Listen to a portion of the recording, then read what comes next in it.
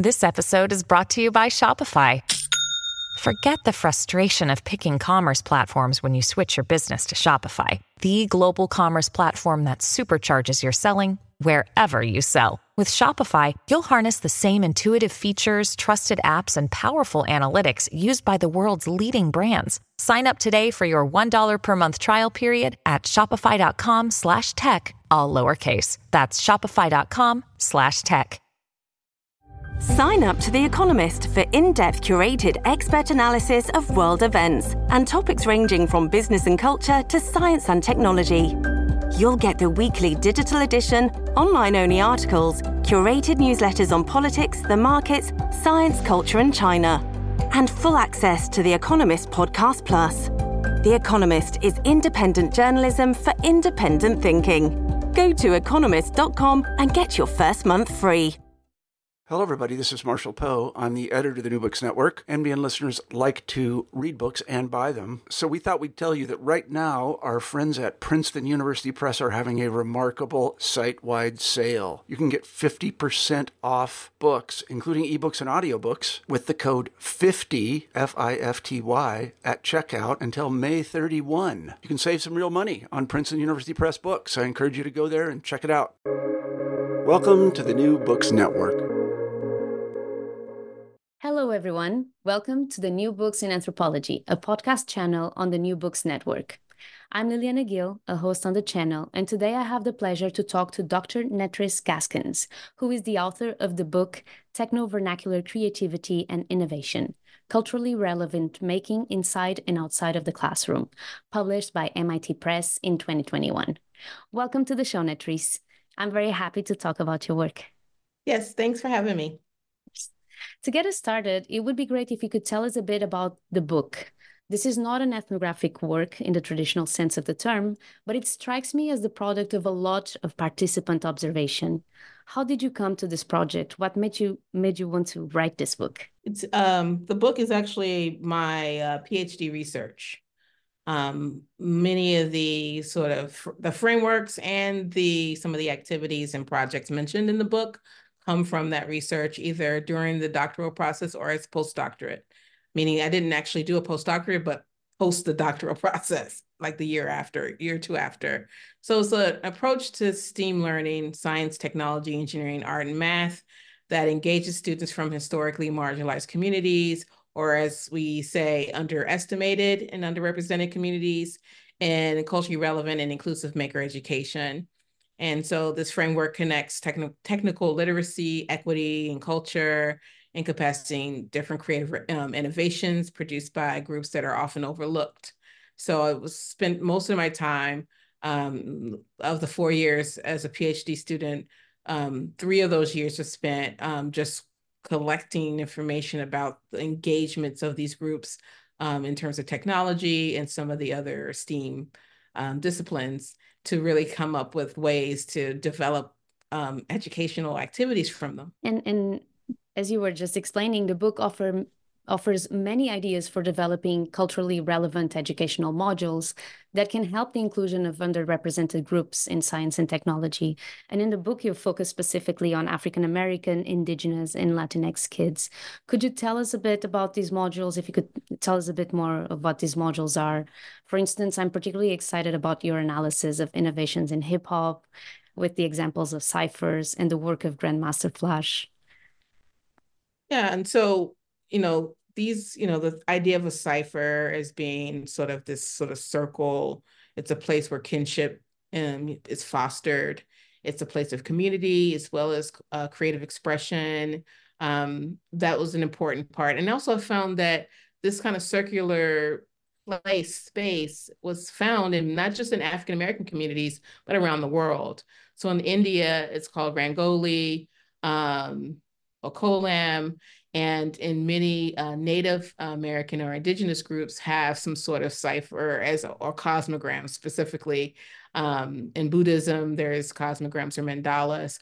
So the idea of the circle, this nonlinear form, is something that you find across many non-Western cultures. And I was really interested in seeing all the different ways that was used, even when it's used as like a hoop, like in sacred hoop dancing in some indigenous communities. So I was really thinking about that, and also still thinking about the idea of DJs that were, you form a cipher, and then there would be either break dancers in the middle with, participants on the outside and audience, or it could be graffiti writers, or it could be MCs or rappers in the cipher. And then the DJ was kind of the person that brought it all together or provided the background music for the performances. So it became like this kind of community of creative expression. And I was really looking at the sort of practices that came out of that and how that could be applied to in the classroom and also in other educational settings. So that it's very important to find those cross sections and also other types of things like quilts and things like that that are helpful, and apply that into what you might have to learn in class, a math class or a computer science class and things like that. Can you tell us a bit more about those workshops and how you applied this knowledge to the STEAM? Yeah. Yeah, we here at Lesley, I wanted to celebrate the 50th year of hip hop. So I proposed doing a hip hop academics STEAM workshop in the fall of this year. And it was looking at hands-on instruction and collaborative engagement, so that the intersection of mathematical thinking, invention, creativity, culture, and identity. So a lot of the frameworks that came out of my TVC work were applied in this workshop. So there are three modes of working, modes of production that I looked at in the book. One is reappropriation, another is remixing, and then there's improvisation.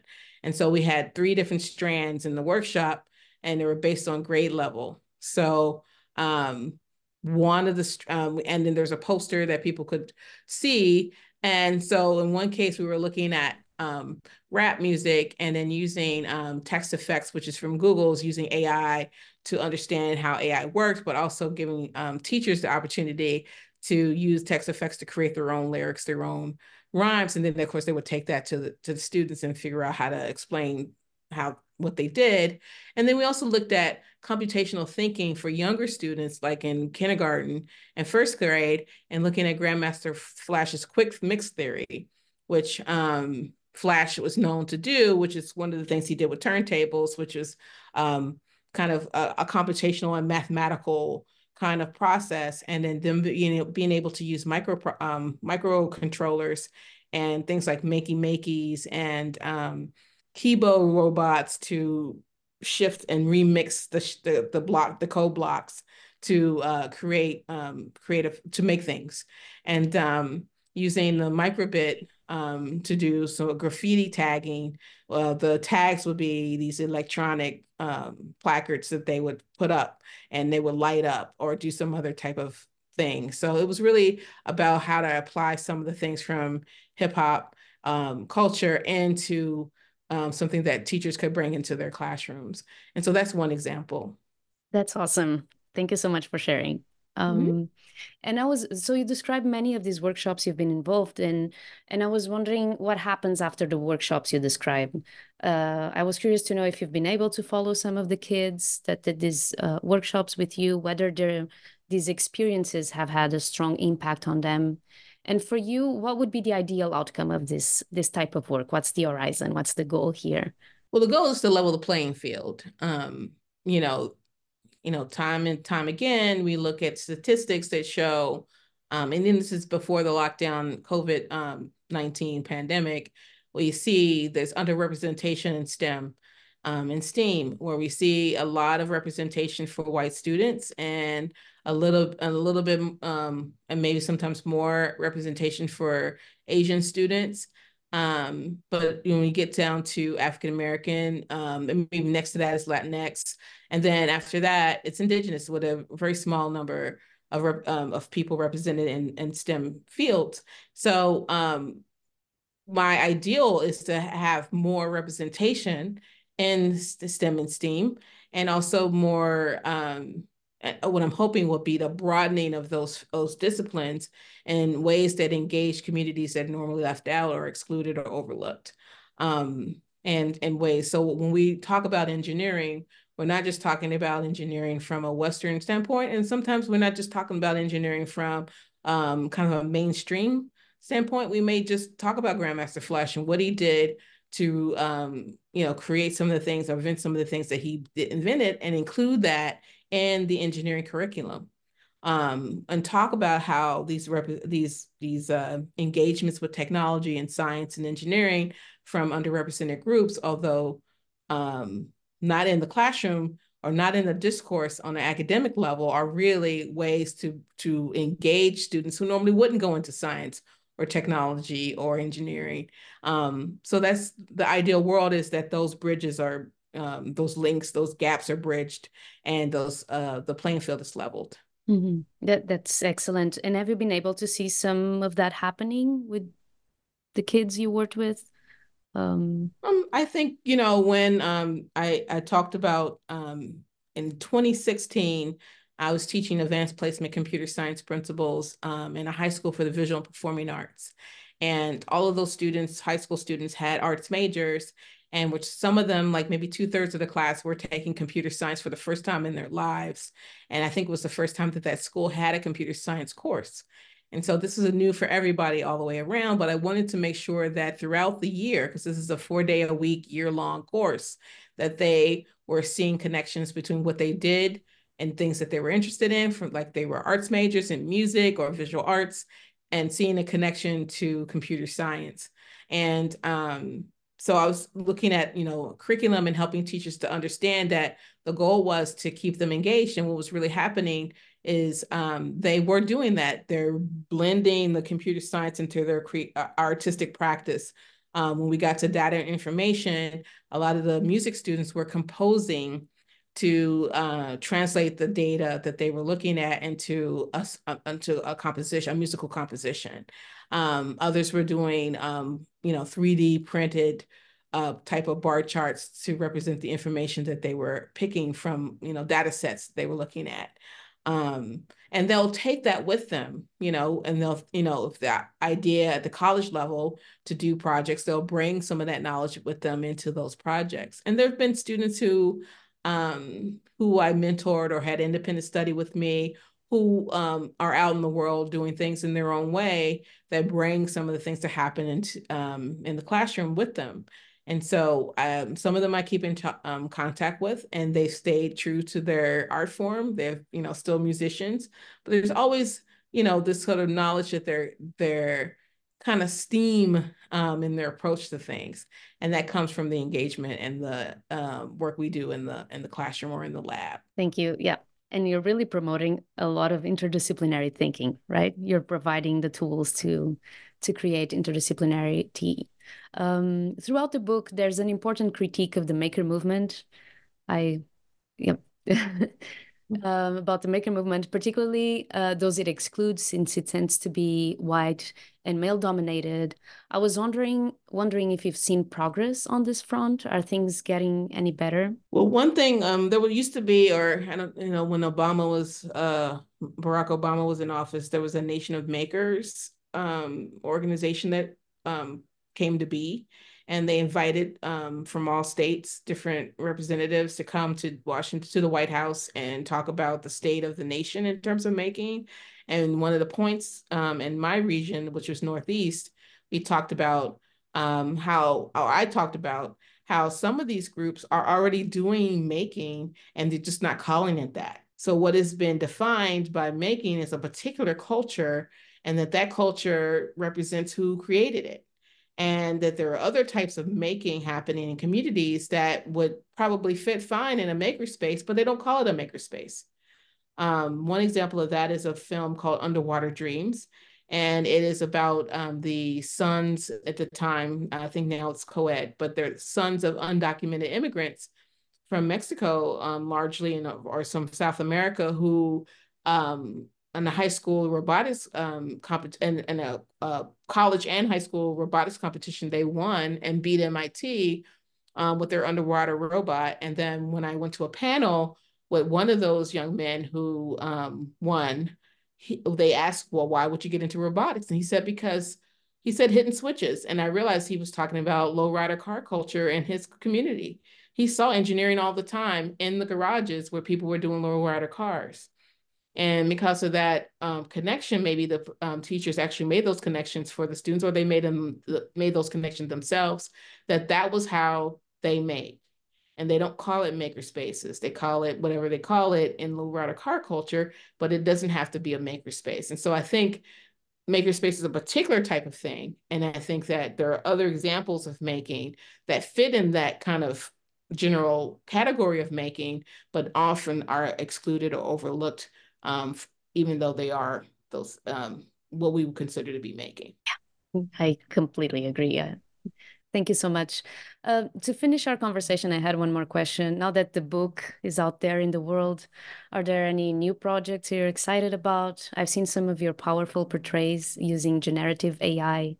Maybe you could tell us a bit about about your current art and how it expands on your community and educational work. Sure. And, I mentioned in 2016 doing the advanced placement computer science principles, and the very first one of the unit 7 of that curriculum that I had approved through College Board dealt with generative AI in 2016. So I was, from a teacher's point of view, just trying to connect students to what was happening, what I thought were trends that were coming. I was kind of announcing, hey, you might want to look at AI to make art. And so Deep Dream was the technology then, and more specifically neural image style transfer, which is what I started doing personally after that class was over. I just kept going and just kept using Deep Dream for a while until the next thing came up. And so it started in 2016, around 1 or 2 years after the invention of generative AI. So I was really excited about that. Something new was coming that might fit into something I could do creatively. And then, a perfect example as it relates to community, 2 years ago, when the late Greg Tate died, I had done a portrait of him. And there's a whole story behind, there's a whole cyclical thing that's been happening. I discovered Romare Bearden, artist, in the same year that I took my first computer graphics class in high school. Romare Bearden had merged his love of Black life and jazz with abstraction and collage. Then I was listening to Public Enemy and noticing how the Bomb Squad production team made collages of sampled sounds. Then that led to remixing that we find in the book. This idea of taking things, pre-existing things, and recreating, kind of remixing them and combining them to make something new. And then in 1992, I graduated with a BFA in computer graphics from Pratt in Brooklyn, New York. And then I moved to Chicago and I bought Greg Tate's book, Flyboy and the Buttermilk, Essays on Contemporary America. And then as a grad student, I was still into collage, and then I moved to the computer. So instead of cutting and pasting paper, I was using software and computers. And then I was, all that was happening around the same time in the early 90s. And then I started building labs, computer graphics labs, because I noticed that in the places where I taught art, they didn't have computers or didn't have computer art or computer graphics. So I was trying to bridge what was a digital divide. And it all kind of came together at some point in that AP computer science class, where you had art students and computer science and this emerging generative AI scene that was happening.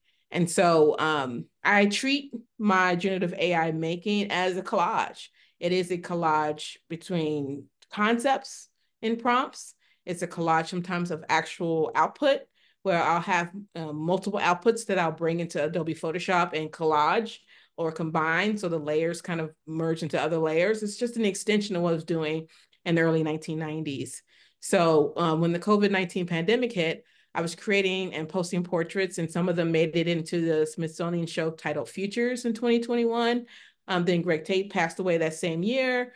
I made his portrait, and then his family and friends reached out. The chief curator at the Museum of Contemporary African Diasporan Arts, or MOCADA, reached out to me, and they were interested in using the Greg Tate image. So they licensed it and hosted it on this wall as an oversized vinyl mural. And at the same wall where there's soon to be sculpture garden, now is a sculpture garden is located. And it's been up there ever since. And so people don't even know, there is a placard there that has my name on it and description, but most people don't even see the placard. They just see the Greg Tate. And it's been, different festivals around that mural. People go and do selfies. his band, the Burnt Sugar Orchestra, had a reunion in front of the mural, and I was there for that. So there were these historic moments. It was at Lincoln Center with the band. It was on the cover of a newspaper in South Africa where Greg had connections. And it was even in a New York Summer Stage event where people did a second line in tribute to Greg Tate and rode around with the sign, with the image, along with the second line band. So it's just an example of how community became involved with something that was starting on the computer and specifically started with AI. That's so awesome. I wish we could show the images, but I leave everyone with these suggestions and they can look up further and read your book. And thank you so much, Nettrice. And the Yes. cover, is AI. It's one of my Yes. first. Yep, the cover is one of my first generative AI portraits of one of my students. Oh, one of your students? Do you want to tell us more about it? Because we're going to show it on the website. I had a different cover, and the Leah Buckley, who wrote the forward to the book, she wrote about the AI art, and then the editor said, "Oh, I didn't know that part about you." And then when she saw some of the work, she thought, "Well, that has to be the cover," and so that's how that happened. Thank you so much. Sure. Thank you so much, Nettrice. This was a pleasure. Yes, thank Thank you. you.